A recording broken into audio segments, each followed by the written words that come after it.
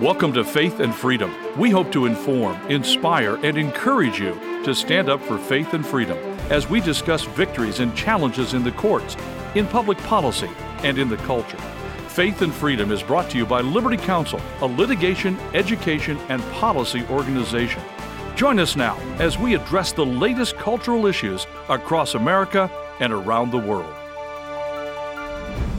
The University of Michigan Health System has now changed its policy regarding the transplant patients and the COVID shot. We're going to be talking about this on Faith and Freedom. I'm Matt Staver, founder and chairman of Liberty Counsel.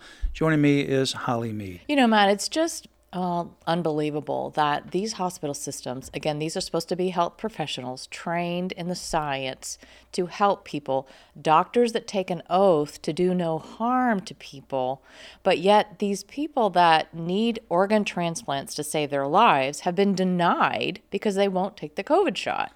Well, as a result of a combined legal efforts of Liberty Counsel and Pacific Justice Institute, the University of Michigan Health System has now changed its policy, and the COVID-19 shot will no longer be required for people who need organ transplants. Last year, Liberty Counsel, we sent demand letters to the facility on behalf of Katie Shear and another patient as well, Ross Baranko, because of their sincerely held religious beliefs that prevent them from receiving the COVID shots due to the fact that they're all associated with aborted fetal cells. All of them are. In 2021, Katie was notified by the University of Michigan transplant team that she was accepted as a heart transplant candidate, and her name was, quote, placed on the United Network for Organ Sharing National Transplant Waitlist, close quote. Yet the following year, she was notified that because she declined the COVID-19 injection, she was going to be listed as inactive on the organ waiting list unless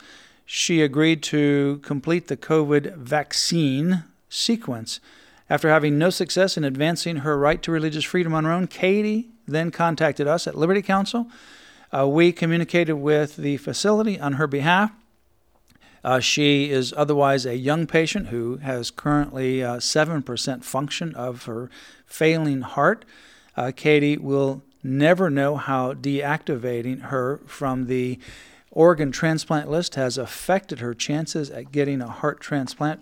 Ross also was on the active transplant list, awaiting when he was notified in February of 2022 that he had 3 months to complete the COVID vaccine series, or you will be removed from the transplant list.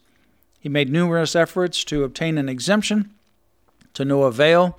He then reached out to Liberty Counsel in a last-ditch effort to save his own life. On March 1, 2022, we sent a demand letter on his behalf. They did not respond right away. We then have been working with a network, and Pacific Justice Institute agreed to ultimately assist because we had thousands and thousands of cases around the country that we were working with and for. And currently we have 75 transplant cases right now ongoing. So as a result, PJI filed suit. And I am happy to say that in April of this year, the University of Michigan has now eliminated its COVID shot requirement for transplant patients and advised that they will now no longer require this for their transplant patients prior to putting them on the waiting list. You know, it's a great victory because of a combined efforts with Liberty Counsel and Pacific Justice that we were able to fight and see a victory for these two transplant patients. You know, it's sad on one hand that we have to go through so many legal hoops to do this in order to get the organ they need to save their lives, but that's what it took, and now we have a victory. They can be on the waiting list and eventually get their organs. Yes, this has been a Herculean effort. If you go back to March of 2020, when some of these lockdowns began and we began litigating around the country on behalf of pastors and churches, that was an incredibly intense year from 2020 through 2021 when the mandates on churches finally got knocked down. And two of the cases involved, two of Supreme Court decisions involved our case from California. Then, we thought that was intense. And then the mandates kicked in July, August, September of 2021. And that's when we just exploded with requests. 35,000 or so legal help request forms came in. These are individuals. And as we were doing our homework at the same time, looking at these shots, realizing, well, this is an effort by the government to control people. This is nothing about health. Well, and some of these, when we say 35,000 plus legal help forms, one legal help form would be perhaps from one person, but they would have multiple people in their place of employment that they would be connecting with. So when we're talking about 35,000, that's just an enormous amount of number. Could be 40,000 of people that actually individually filled out a legal help form.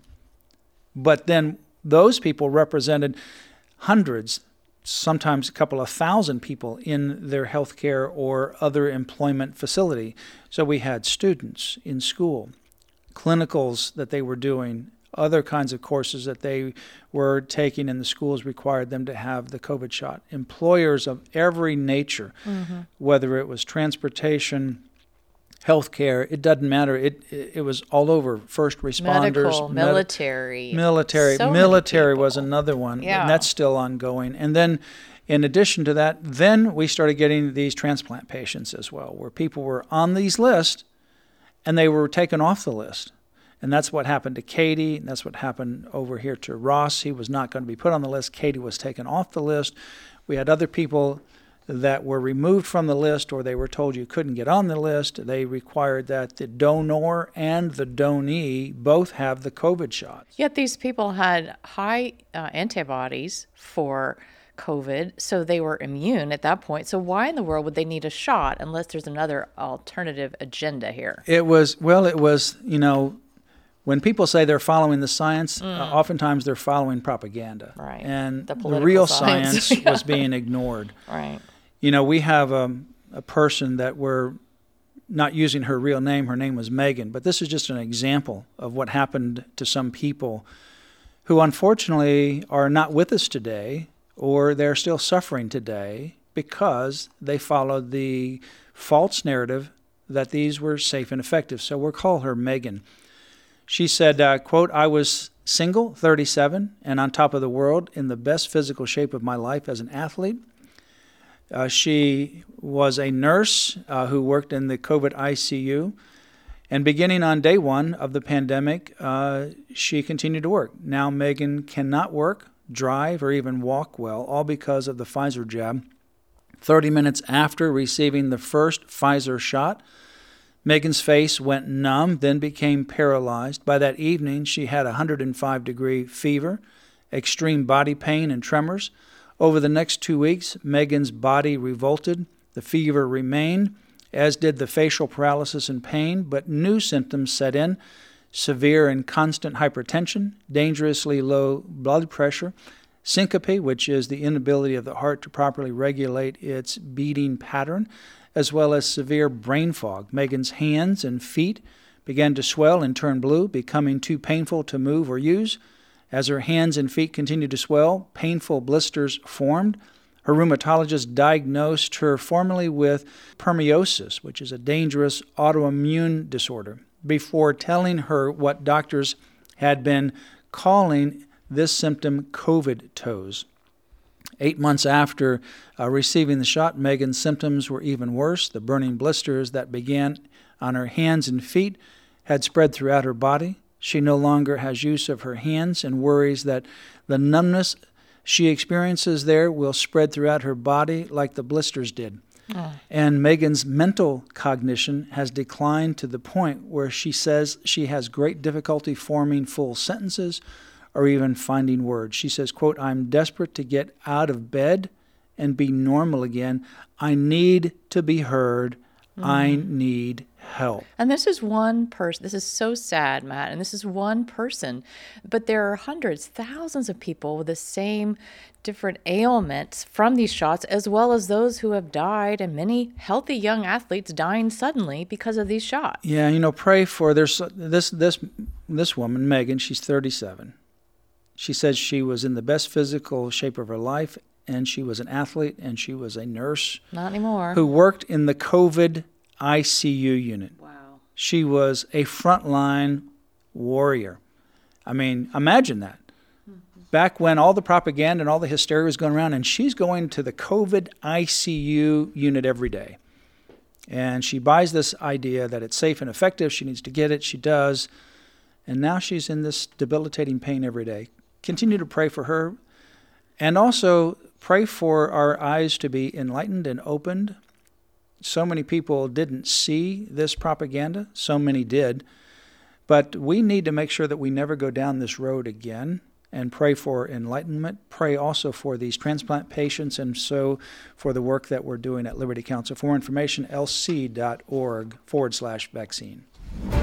You've been listening to Faith and Freedom, brought to you by Liberty Counsel. We hope that we have motivated you to stand up for your faith, family, and freedom. Visit Liberty Counsel's website at lc.org.